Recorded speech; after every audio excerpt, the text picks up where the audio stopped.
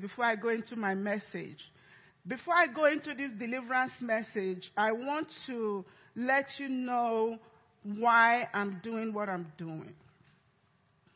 I have come to see that if we as a church, we want to preach the full gospel, then we have to look at the ministry of Jesus and see what he did and pattern our ministry after that. We cannot pick some areas and avoid some areas.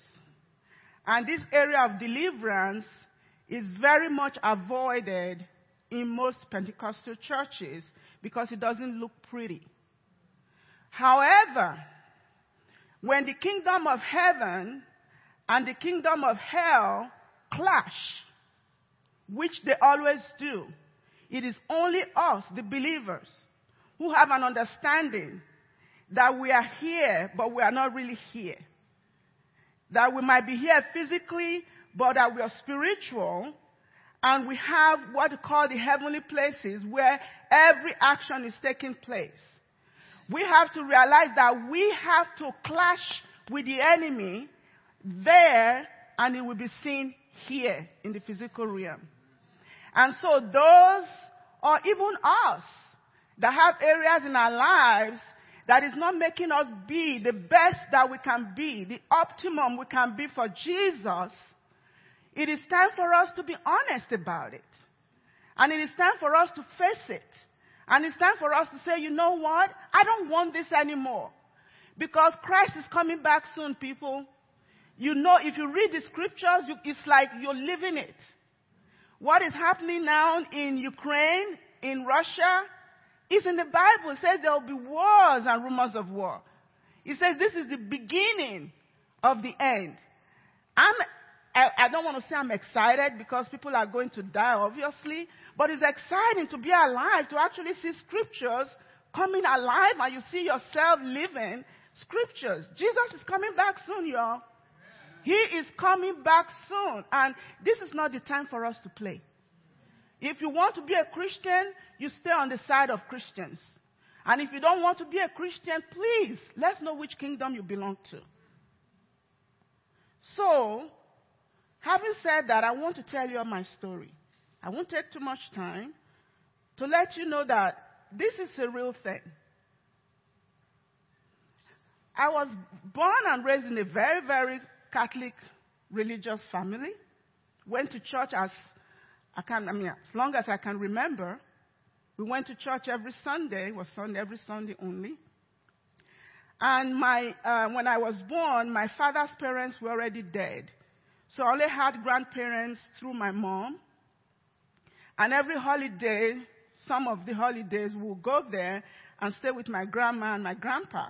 My grandfather was polygamous, so they had this huge compound.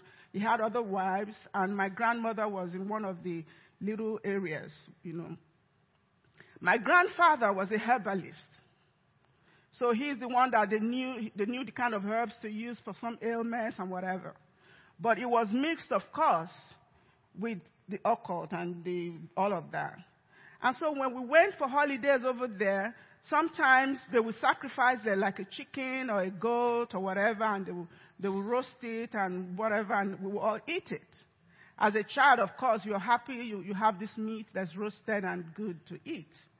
And then sometimes they would sit us down, do some incantations, and I remember one time they cut some things on my forehead, little cuts with a sharp blade, and they rubbed something on it. I remember that. And so I went home and I told my dad what happened, and my dad was furious. And he said he would go to my grandparents and tell them never to try any of that on his children when we come for vacation with them. So he did that. And after that, nothing like that ever happened. But when I turned around, maybe the first time I was aware of it, I thought that when you lie down, there was somebody that always lay, with you. So it never really occurred to me that this person would always lie beside me on my bed. So around the age of 10 or so, I asked my brother one day, I said, I always have this protector, I called him, lay beside me. He said, that's not normal. You're only the person on your bed every night. because in our house we had like 4 beds in one room, and he was right across from my own bed. And I was like, he says no, and it was a tall, I can see him now, tall, very tall, to the point that his legs would go over the bed because he was that tall. So that was when I knew it wasn't normal. Then I went to an all-girls Catholic school, boarding school, and he would continue.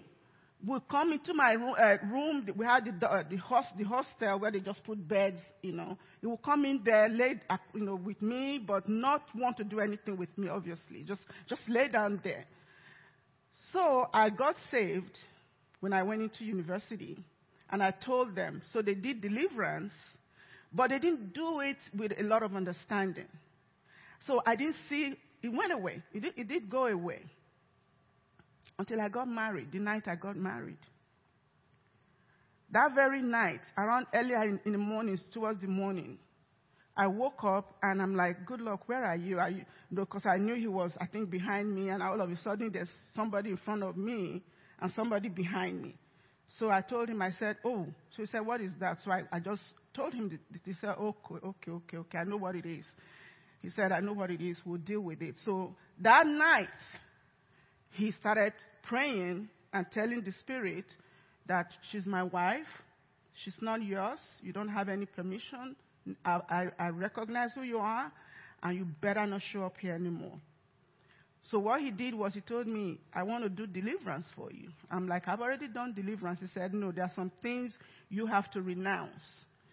So I think about 2 weeks after our marriage, he took me somewhere, like a little lake town, got a room, and I'm telling you, I started saying things, my voice changed, I could hear myself, it's like I was looking at myself doing things that I'm like, I'm a very whatever person, so that's not me to be growling and speaking, but I couldn't help it. And in the midst of all that, when he asked the demon he asked me to renounce the demon, that voice told him, no, she's mine. She was given to me by her grandfather. So, finally, we got that demon out. And to this day, never have seen it. We were married for 30 years and 8 months before he passed away. Never have seen that thing. So I'm telling you that to tell you. And once that was done, it was like the scriptures became, I've already been a Christian, I'm telling you. I've already been serving God for a good, maybe 4 or 5 years.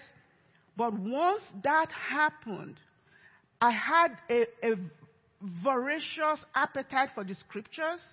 And when I would read what I had read before, I'm like, was this here before? It's like the scriptures just jump at you. You want to pray all the time. It's like, oh my God, this was what was making me, I will pick up to read, I fall asleep. I want to pray, I cannot. But that took that away. So I'm telling you my own story so that when we go into this topic, you will understand that you can be a Christian and have some areas of your life oppressed. If the enemy can, 2 things the devil wants to do.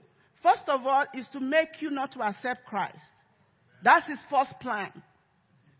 He will do everything to make you not to want to accept Christ. But if he fails in that, then his second duty is to make sure you are ineffective as a Christian, useless as a Christian to the Lord, never achieve anything for the Lord, find areas in your life that he can come in and make sure you never get to the purpose God has created you for. That's all he lives to do. Because he hates you, he hates me because we know Christ. And he hates Jesus so much and God so much, he wants as many to go with him to hell. So remember that as we go into this message. Now, I put it here, all you need to know about deliverance. We cannot in one service tell you all you need to know. So I'm just going to give you some very basic things that you need to know. Because we've always told you, my husband and I, we've always told every one of you here, you are called.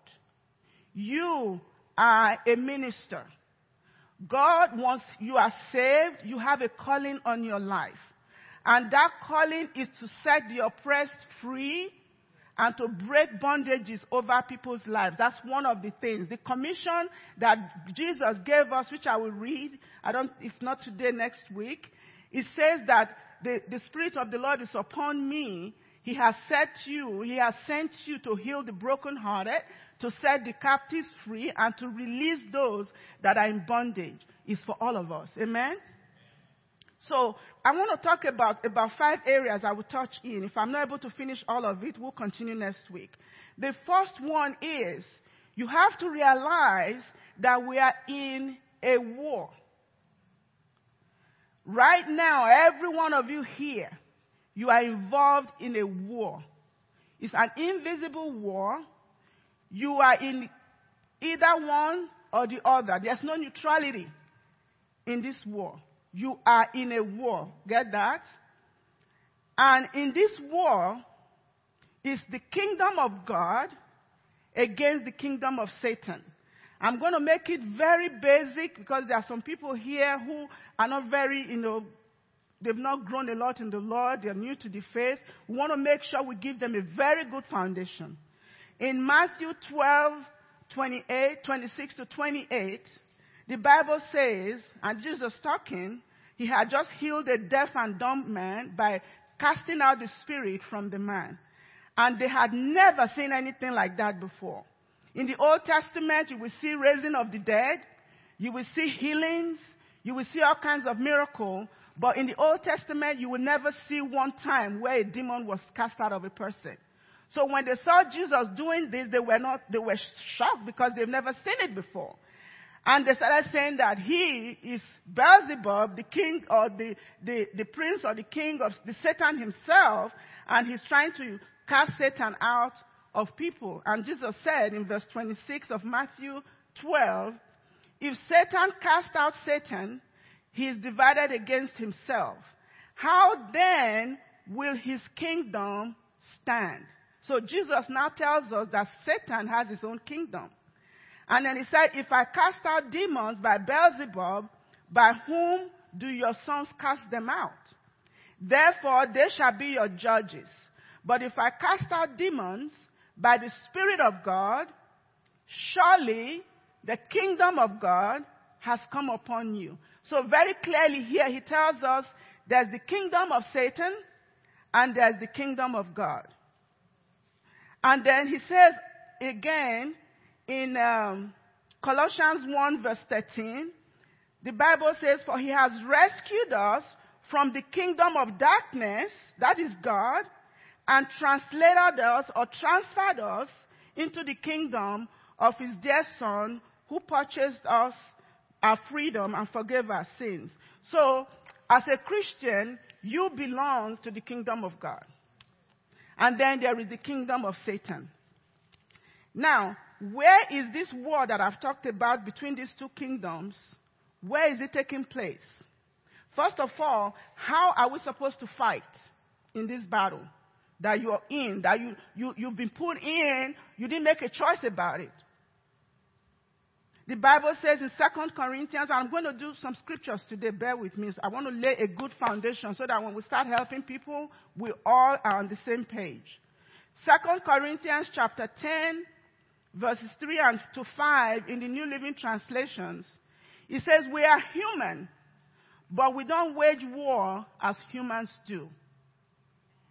We don't fight in this battle that we are in with bombs, with guns, with sticks, with axes.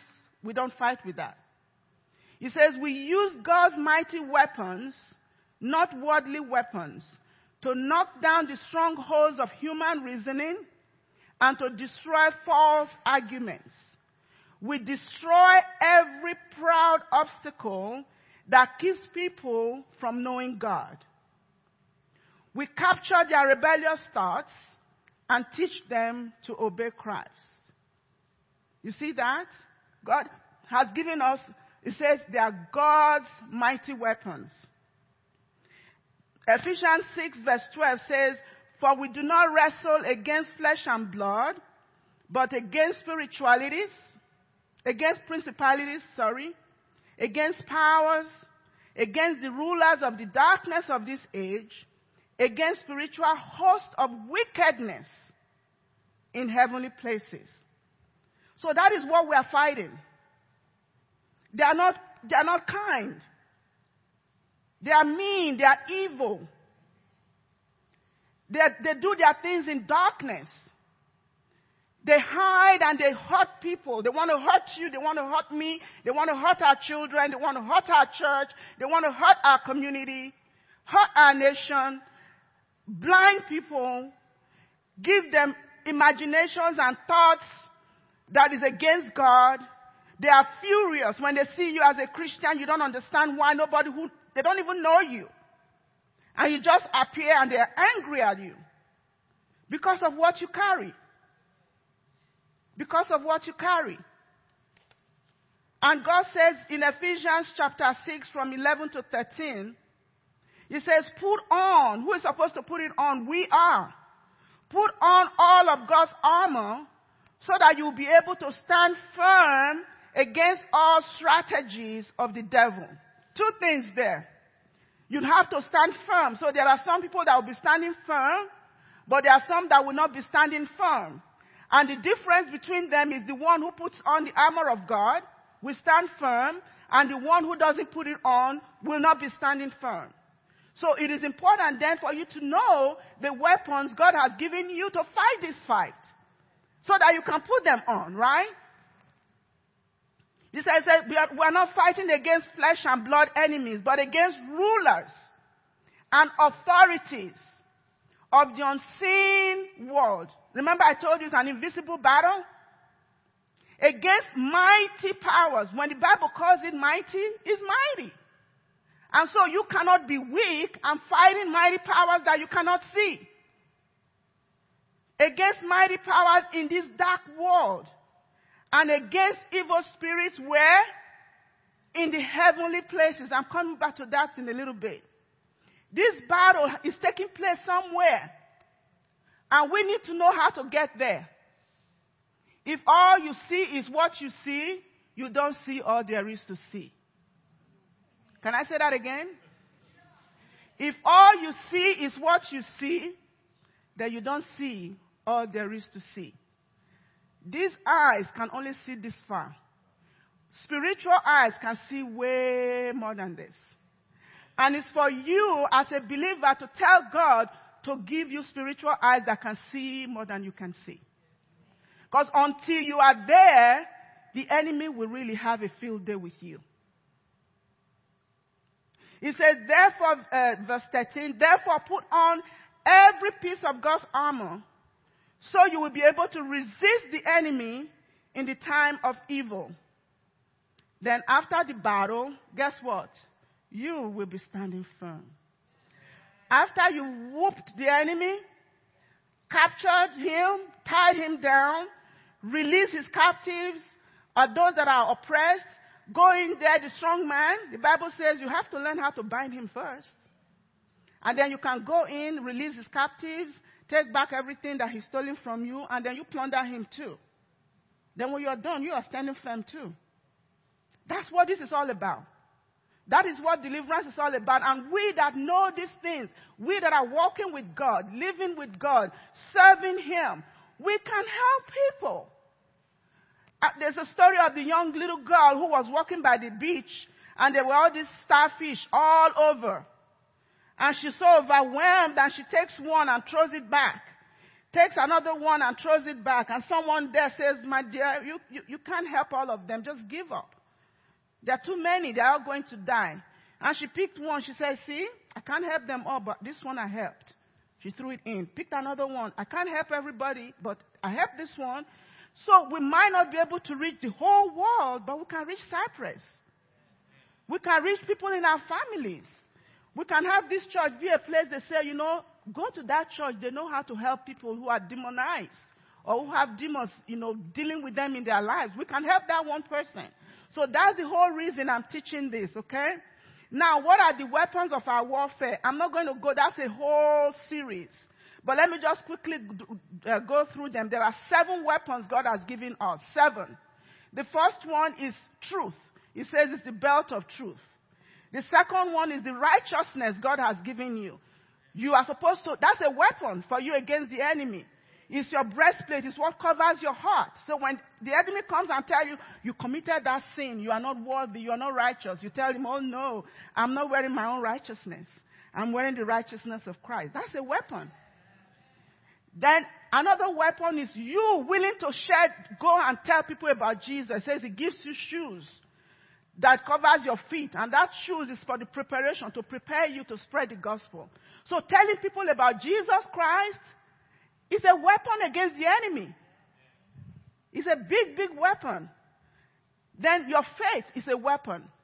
You're believing that when you speak and say, you foul demon of anxiety or depression, get out of this person. You believe that. That is a weapon against the enemy because it becomes a shield for you. Your helmet, your thoughts. Because the helmet, it says it's helmet of salvation. Your helmet covers your head. That's where the battle really is, your thought life. When it comes and tell you, you look at you, who do you think you are? Your self-esteem, you can never amount to nothing. You put that helmet on and say, no, this is what the Word of God says I am.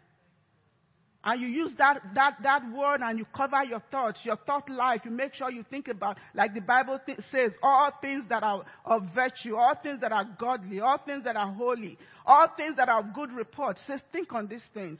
You put that on. And then it says the Word of God is the sword we use. Those are the defensive. Every one of the four that I've listed, or the five, those are offensive against the onslaught of the enemy. But when you use the Word of God, that's a sword. That's what you use to really destroy him. Put it in and turn it. When you say, thus saith the Lord, I will live, I will not die. God says he's taking away this or that from me. God says, I will be this, I will be this. And you quote scriptures. When you do that, you are killing the enemies like a sword in your hand. That's what the Word of God says. And then finally, it says praying in the Spirit. When you pray in the Spirit, you know why? Because that's the only time, if you're praying with people, even you, that's the only time you say praying in the Spirit, because you're praying the will of God. When you are praying in the Spirit, you are in perfect sync with God. You are in perfect sync with the Holy Spirit. And you are doing damage. That is like the missiles. You are throwing that thing into his empire, into his kingdom, destroying things. Praying in the Spirit. Those are the weapons God has given us. Those are the things you have to know how to use to fight. So if you're a Christian who doesn't read the Bible, how are you going to be able to fight?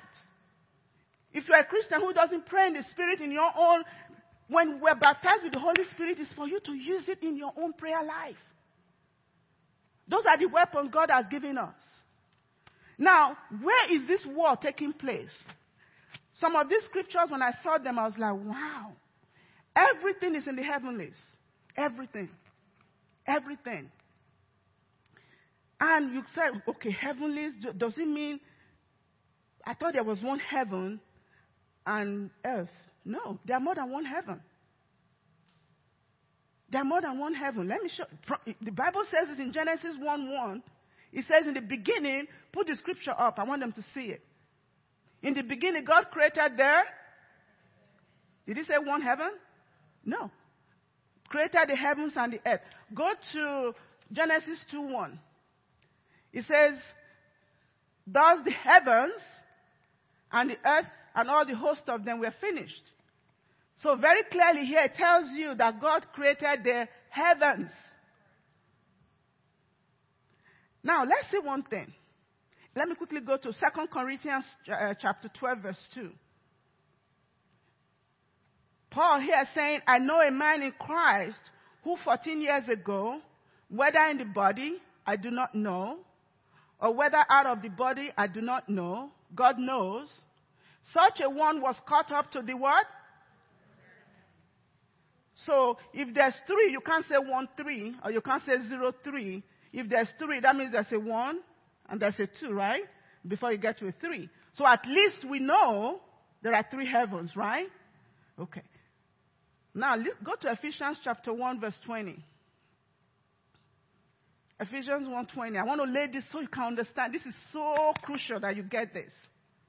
It says, blessed be the God and Father of our Lord Jesus Christ, who has blessed us with every spiritual blessing. Where? In heavenly places in Christ. So all your blessings, guess where they are? Okay. Ephesians 1:20-21. Ephesians 1, verses 20 and 21. It says, which he walked in Christ, talking about raising him from the dead, when he raised him from the dead and seated him at his right hand, where? In the heavenly places, far above all principality and power and might and dominion and every name that is named, not only in this age, but also in that which is to come. So Christ is seated in the heavenlies, but far above where the host of wickedness are sitting, right? And then it goes to Ephesians chapter 2, verses 4 and 6, to see what God did for us. He says, but God, who is rich in mercy, because of his great love with which he loved us, even when we were dead in trespasses, made us alive together with Christ. By grace you have been saved. And where? He raised us up together. Together with who? With Christ. He raised us up together and made us to sit together in the heavenly places in Christ Jesus. So if you are sitting where Jesus is sitting, are you below or you are above all the powers of the enemy? Far above, right? You need to understand that. Because the enemy will want to make you think that he's more powerful than you are. Because of what he can do. But God says he has raised us together with Christ. And right now, you are sitting on this chair, but you are sitting somewhere else. Where? Far above. You are sitting in heavenly places.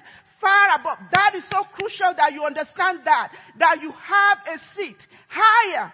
And the heavenly places where you are is higher than where the enemy can ever get to. When you understand that authority, when you understand that power, because Jesus says all power on earth, all power in heaven, everything has been given to him. He said, I have the keys. And guess what? He's giving us those keys. And what are keys for? You just don't put it on you for, you use keys to open doors. So some of us have had keys we've never used.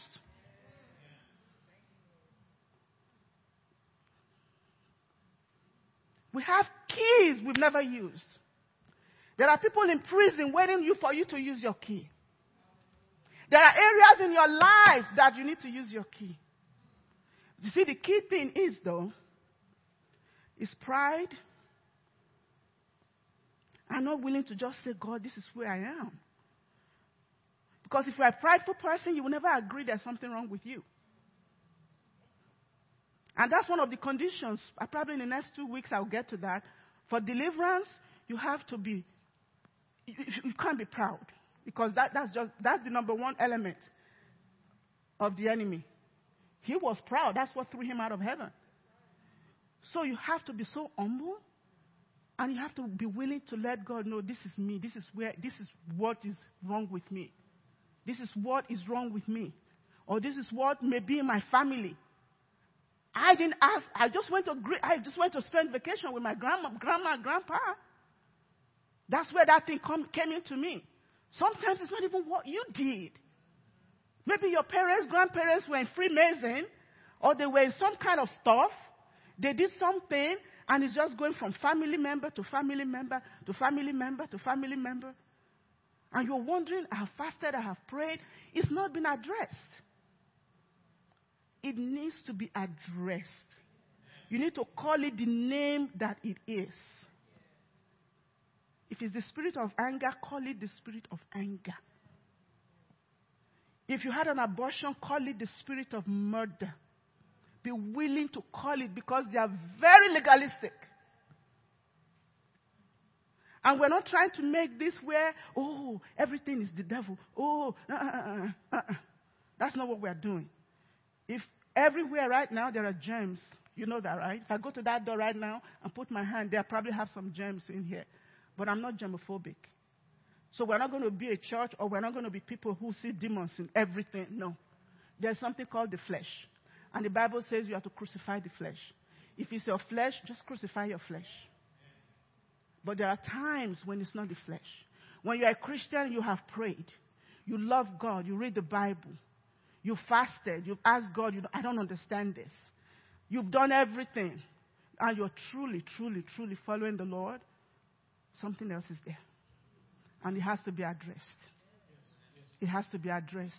So that these end times you can walk in the fullness of the power that God has given you. In the fullness of the authority. Let me tell you all something. 2 weeks ago, I went to Longview, Texas. My younger brother is in Longview, has a lot of property there, like a ranch. You can go there and just get lost in the whatever. I went there for a reason. Because I told myself, when I took over this position as a pastor, I said every third week of the month, I'm going to go somewhere for my own personal retreat, just my time with the Lord. One thing I did when I went there, I've been feeling in my heart to do this series. But to be honest with you, I was scared. No, I take it back. I wasn't scared. I was unsure. Because you know how, if you take that helmet off for just a little bit of time, because of what's happened to you, the enemy can come with some thoughts and just assault your mind. Assault your mind, and you're wondering, how did I get here? Chanel. After my husband passed, you must get to know her, Chanel. God brought her here. Her husband passed in December. It's such an amazing thing. Angela came to church 1 week. The following Wednesday or so, you went to a restaurant, and God led her to speak to Chanel. And she brought Chanel to church 2 weeks ago. And it's just like, God, So we are speaking the same language. God brought her for me. I believe that. I really do.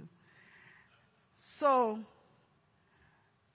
it's like I took the helmet off for that 1 minute when I thought I couldn't live without my husband, when I took those pills and I was about to take them. And I opened the door to something. So I needed to take care of it. So when I went to Longview to spend time away, I said, God, depression to the point, of course, nobody loses a husband of 30 years and 8 months. The person that it's like part of you is gone, trying to even figure out who you are. Yeah, the Bible talks about mourning. Weeping may endure for a night, but joy comes in the morning, and, But depression and the spirit of suicide shouldn't come with that. Not that kind of depression. So I knew I had opened the door because of some things that were beginning to happen. So I had to go take care of it. So 2 weeks ago, I went and did self-deliverance on myself. Yeah. I'm going to be very honest with you. I kind of struggled with it, but I should tell it, but I will be very transparent. I had to go do it on myself because I said, if I'm going to lead a church, if I'm going to preach to them about this, and there are people watching in Africa. We are reaching how many millions of people on TV? People are watching on Facebook and YouTube. I cannot come here and pretend that I'm what I'm not. And in letting you know that, then you know that, okay, if it happens to you, you can take care of it. What I just did was, I renounced it. I said, Lord, you are the only thing I have anyway. You're the only one I have. I've served you all these years. I know I opened the door for that to happen. I don't want to die. I want to live to declare the works of the Lord. I know I've opened the door to allow him to come into my property. And Satan, right now, whatever you brought with that, I command you to leave. In Jesus' name. That was it. And after I did that, I felt better. Do I still miss my husband? Yes, I do. A lot. Do I still cry? Yes, a lot. But I don't want to kill myself anymore. That spirit of suicide, of trying to just hurt yourself and hopelessness, there's no future. No, I have a future and a hope. So that's just a side, just for you to understand that God has given us. We can take care of these things. Don't think it's too minor. If there's something going on that is not normal, take care of it. So what has deliverance got to do with this war that we're fighting? Remember the scripture, not only are we in the heavenly places, the Bible says in Ephesians 6 verse 12, it says we do not wrestle against flesh and blood, but against principalities, against powers, against the rulers of the darkness of this age, against spiritual hosts of wickedness in the heavenly places. So Jesus is far above in the heavenly places. We are seated with him where he is. The demons and their powers are where? In heavenly places. Our blessings are where? So what are you doing on the earthly places? Where should you be all the time? And how do you get into the heavenly places? You can tell me, how do you get there? Praying, staying in the Word, once you put on that armor of God in Ephesians 6, and you walk in that armor all the time, guess what? You don't walk like mere men anymore. The Bible says, I don't want you to be mere men. When he said that, it's because you are not ordinary. There's a super to your natural. You are supernatural. There's an extra to your ordinary. You are extraordinary. And that's how we should carry ourselves. You are not being proud. You just know the goods you carry. You just know who you are and who you belong to. And when you do that, the enemy recognizes that. And he's afraid of you. So, this war we are in, the enemy, Satan, fears it. He's so afraid of it because when we walk in that power and authority, and that clash happens, what is happening in the spiritual realm, in the heavenly places, can now be seen in the earthly place. He fears that because he likes to walk in darkness. He likes everything he does to be hidden, to be done in darkness, done quietly, but destroying people. So when you are in the ministry of deliverance, or when you decide, okay, I want to use this to help people, what you do, he can't touch you anyway because you're far above him. What you do is now bringing what is going on in the heavenly places to show right here. You now become like the wind that nobody sees, but we can see the effect of the wind, right? When there's a hurricane or when there's a strong tornado, you see those trees bend over. That is what you now become. You now become a tornado. You now become a hurricane in the spiritual realm, in the heavenly places, doing warfare, and people can see how the roots of the enemy can be uprooted in people's lives. That's what you now become. That's why it's so crucial, it's so important that you know that you bring into open. You will bring into open what the enemy is trying to hide. And you have all the power, the supremacy and the power of God behind you, telling you, yes, go for it. Because Jesus came, he came to reveal and to destroy the works of the enemy. And he's left that for you and I to do. He says in Luke chapter 10 verse 19, he says, behold, I give you authority to trample on serpents. It's not talking about snakes. To trample on scorpions. It's talking about the demonic powers. And over all the power of the enemy. And what did he say? Nothing shall by enemies hurt you. So you are protected during this war. You don't need to be afraid. If that demon comes out, you tell it where to go in the abyss. They hate to be without anybody. They like to, they are invisible, but they like to occupy a human being. If they can't get a human being, they'll go into an animal. But they don't like to be without bodies. So when you tell them to go into the abyss, that's torture for them. But we can do it. We can do it. Mark chapter 16, verses 15 to 17. And he said to them, go into all the world. That's the commission. And preach the gospel to every creature. He who believes and is baptized will be saved, but he who does not believe will be condemned. Verse 17 is where I'm going to. And all these signs will follow those who believe. Read it together with me. We just overlook that.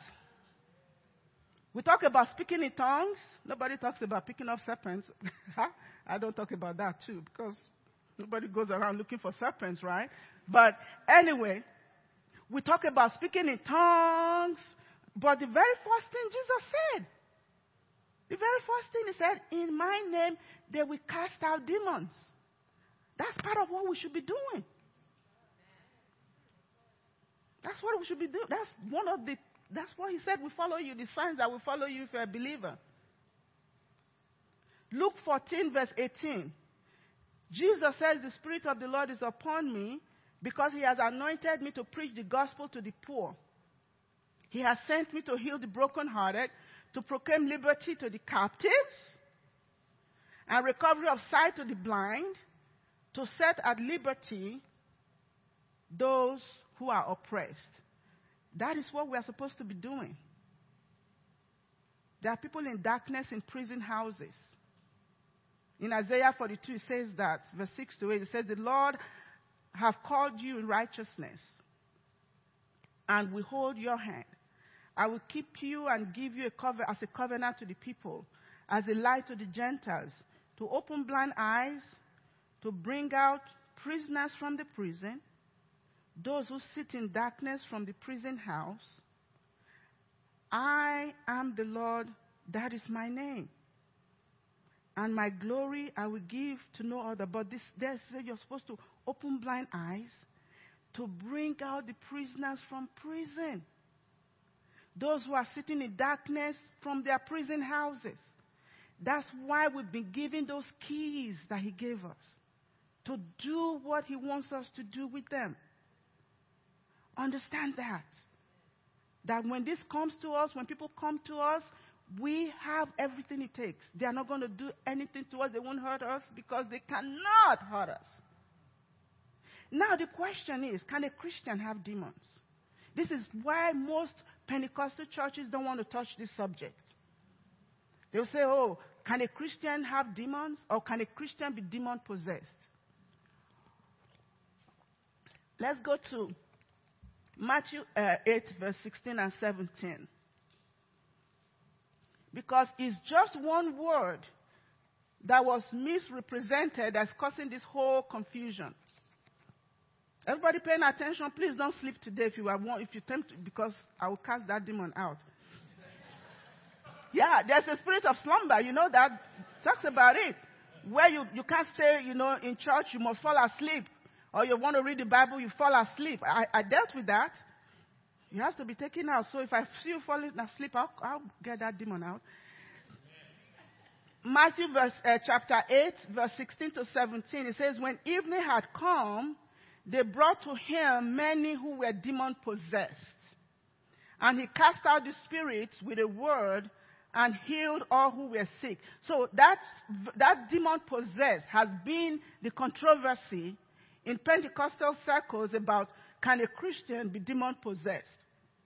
But that word possession, literally in the Greek, it means to have demons or to be indwelt with demons, which means almost like you have a property and the demons come in as trespassers. It's almost like you're trespassing. That's what that word literally means if you get the root word of that, demon possessed. So, as a Christian that is saved, bought by the blood of Jesus, translated from the kingdom of darkness into the kingdom of light, if you talk about possession, the way we talk about possession, I possess this purse or whatever it is, or I possess my car because I paid for it, it's mine. In that way, a Christian that Jesus' blood has paid for and bought cannot be possessed. Your whole personality, your spirit cannot be possessed. However, just like you have trespassers, we can open a door. We cannot be taking care of the property God gave us, or you are supposed to be in the kingdom of God, and you've decided to go and put your foot in the kingdom of the enemy. Guess what? He's going to grab that foot, and he's going to do whatever he can to that foot. So that's pretty much what it is, trespassing into your property. And the day you realize that he's trespassing and you don't want him anymore, what do? Leave my property. It's as simple as that. But those who don't know Jesus, he can come in and take over their lives, possess them, do whatever he wants because they don't even know they're under the possession of the enemy. So that's the difference. So let's just let that, be very clear. A Christian serving the Lord, doing the best they can to follow God, cannot be possessed. Because your spirit has been bought by the blood of Jesus, you cannot be. But you can have areas in your life that the door has been opened either by you or by your parents or by your upbringing that has allowed the enemy somehow to come in and start causing you some trouble and oppressing you in certain areas. Did I make that very clear? Very good, because that is so important that we understand that, because that's some Christians will say, oh, no, a Christian cannot be possessed. Yes, a Christian that is really following God cannot be possessed, but a Christian who backslides, completely says, I don't want to serve God anymore, I'm no longer a Christian, doing all the things that the devils do, guess what? The backsliding Christian can be possessed. Even Jesus said, not everyone who says, Lord, Lord, will go into the kingdom of God. He said that. So it's not everybody who says, Lord, Lord, that's truly following him. Are we clear about that? Good. So let's look at the gateway for demons. Oh, are you serious? It's 12 o'clock?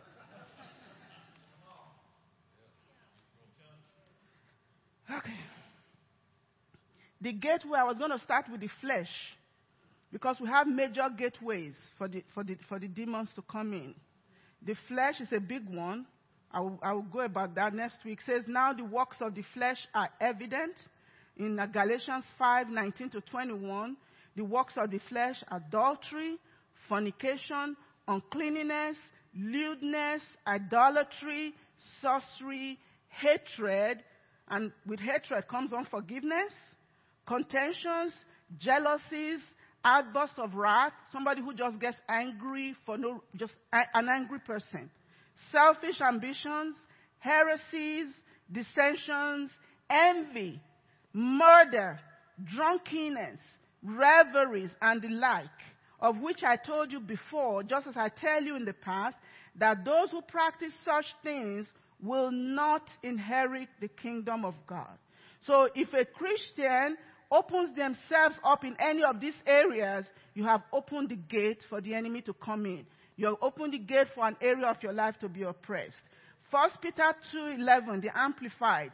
Beloved, I implore you as aliens and strangers and exiles in this world to abstain from the sensual urges, the evil desires, the passions of the flesh, your lower nature. You have been placed far above that. And if you bring yourself down to your lower nature, it wars against your soul. You give the enemy a door, an opening to come in, to oppress you. Colossians 3:5 in the New Century Version. I'm just going to read scriptures. So put all evil things out of your life. Sexual sinning, doing evil, letting evil thoughts control you, wanting things that are evil, and greed. This is really serving a false God. The Bible makes it very clear. The things you can do in your flesh that will open the door for the enemy to come in. And like I said, humility is where this is. For you to say, God, that's if you want to be used. And I know everyone here wants to be used by God. But these are areas that you will have to say, God, I'm going to be very honest with you. This is what is going on with me. And you might just be surprised. You can't do it. Next week and the following week, I'll tell you what to do self-deliverance for yourself. And if you feel like, okay, I need somebody to help me, I'm here. You can come during the office hours if you don't want to be here. Whatever we need to do to get those demons out, we will do it so that we know what to do, have done it on ourselves, we've driven those trespassers out, so that when people now come in here, we know what to do. We know how to help them. Amen? Ephesians 2:22-24. It says, put off concerning your former conduct the old man, which grows corrupt according to the deceitful lust, and be renewed in the spirit of your mind. And that you put on the new man. Who is going to put it on? You. You are supposed to put off the old man of your old nature, and you're supposed to put on the new man. The new man which was created according to God in true righteousness and holiness. Nobody wants to talk about holiness. We want to talk about the love of God, God there, God loves me. But nobody wants to talk about you not sinning. Nobody wants to tell you that without holiness, no man will see God. Nobody wants to tell you that those things, those secret things you're doing that is ungodly, you need to stop it. Because what it would do, it might seem pleasurable for a moment, but the wages of sin is death. It's spiritual death. You cannot become an effective Christian if you don't take care of those little foxes. You have to take care of those little foxes. When a believer allows the flesh to dominate and do not repent and turn from their sins, they have allowed demons access into their lives. And those demons are not coming to play. They will oppress you. They will torment you. They will make sure you never become all that God wants for you to be. What are the other gateways for demons? I just talked about my own experience, generational entryways, familiar entryways. You married and got divorced. Whoever you got married to was with somebody else before they married you, and you've just been collecting everybody's spirits. Anything that is connected to them has become connected to you. You need to break all of those. Soul ties, trauma. You can have such a traumatic experience, the enemy actually takes advantage of that. Childhood experiences, if you grew up in a home where it's fighting all the time, conflict all the time, so much trouble all the time, it does something to a child's soul. And the enemy comes in there and grabs it. And that child, until somebody addresses it, they are going to deal with certain things all their life. Until somebody says, enough is enough. And how do you know a demon is present? I'm just going to go through this. There are 10 points. I'm not going to try and explain them, but I'll read them. You probably will get it. If you are experiencing any of these things, I'm just trying to, I get angry sometimes, so you all understand, right? I've told the enemy he will pay for the pain he's put me through. I'm bent on him paying. So how can you identify a demon? Or how can you tell if there's a demon in operation? Number one, easily drawn and enticed into a particular sin. If there's something that you know is a sin, but it just pulls at you all the time, no matter how much you want to go away from it, but that thing just, it's like a rope around your neck. There's a demon present. Harassment.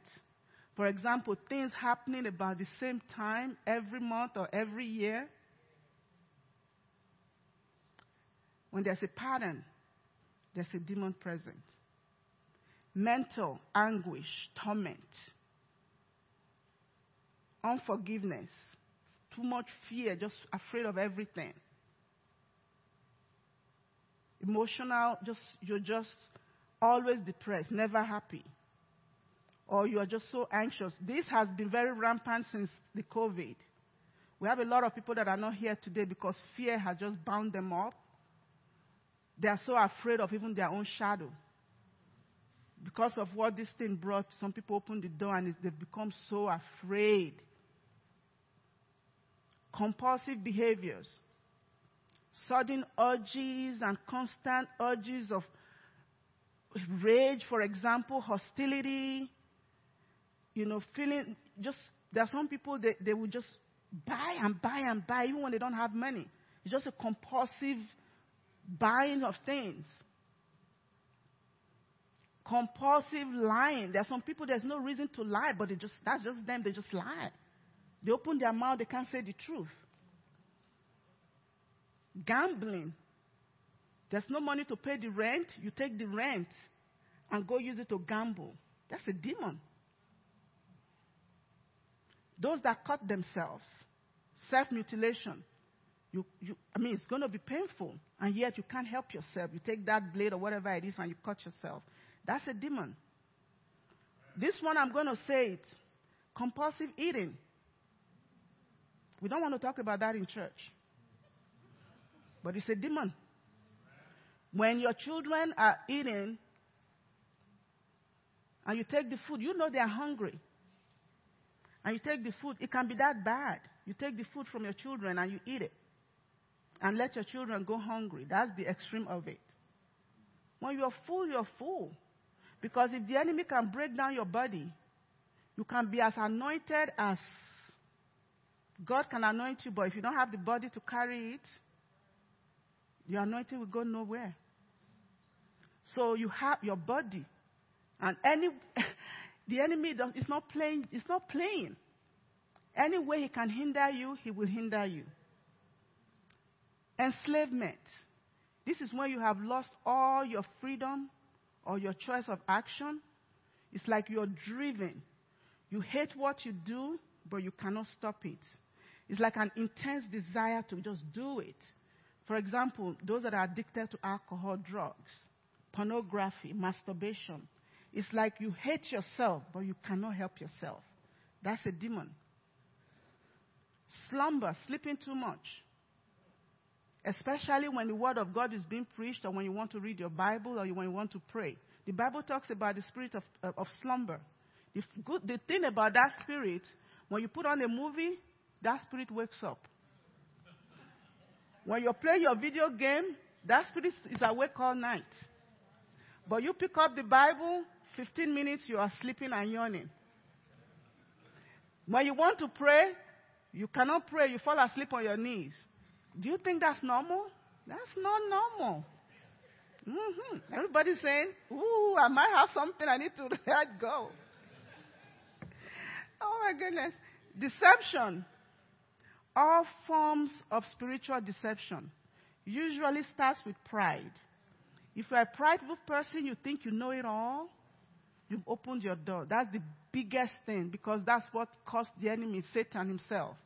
He was too prideful. He knew more than God. And you can't have two gods. Pride is a big one. It's the doorway that leads to deception, where you now say, well, all the Christians, they don't know what they are doing. I'm the one that knows the real true way. And so deception. Involvement in the occult, either by you, if you've ever called a psychic person, if you've ever read your palm, Ouija boards, fortune telling, horoscope, yoga. I have a book I'm reading now about what the root of yoga. You will not, I'm telling you, it is where the New Age, Freemason, all of that, either by you or any of your ancestors, your parents, grandparents, and all of that, there's a demon somewhere, if it's not been addressed. Extreme restlessness in a spiritual environment, or unusual anger towards spiritual things or godly people. Your child doesn't want to be in church, hates anybody that represents the church. If somebody's sitting, they come to church, they're so restless, they want to leave before the service is over. It's like they're being tormented. There's a demon in place. And then finally, paranormal experiences.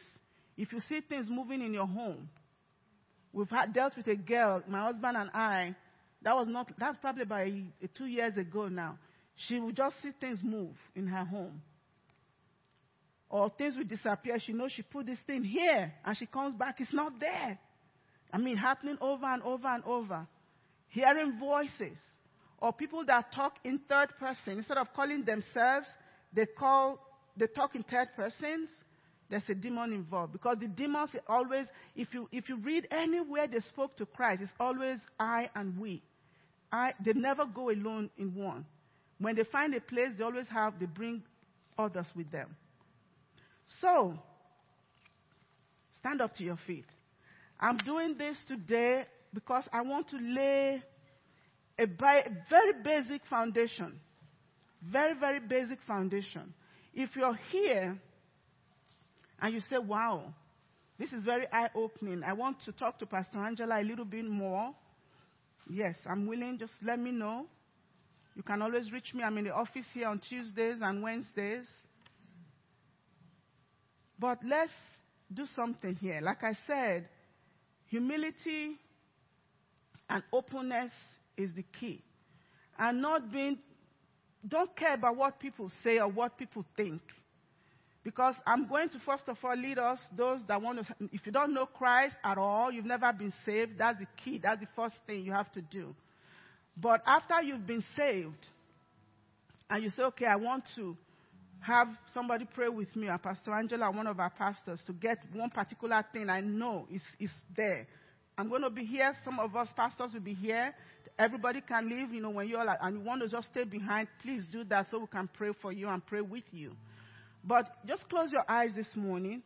All this we have talked about will not even start working in your life if you've not given your life to the Lord. Jesus came that we all might be saved and spend eternity with Him in heaven.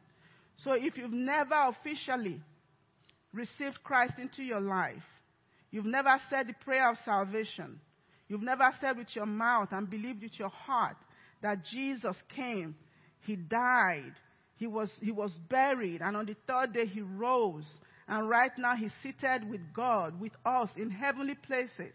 If you've never believed that or spoken that, I want to do that with you this morning so you can receive Jesus. That's the beginning. Once you receive Jesus, He translates you from the kingdom of darkness into His own kingdom, the kingdom of marvelous light.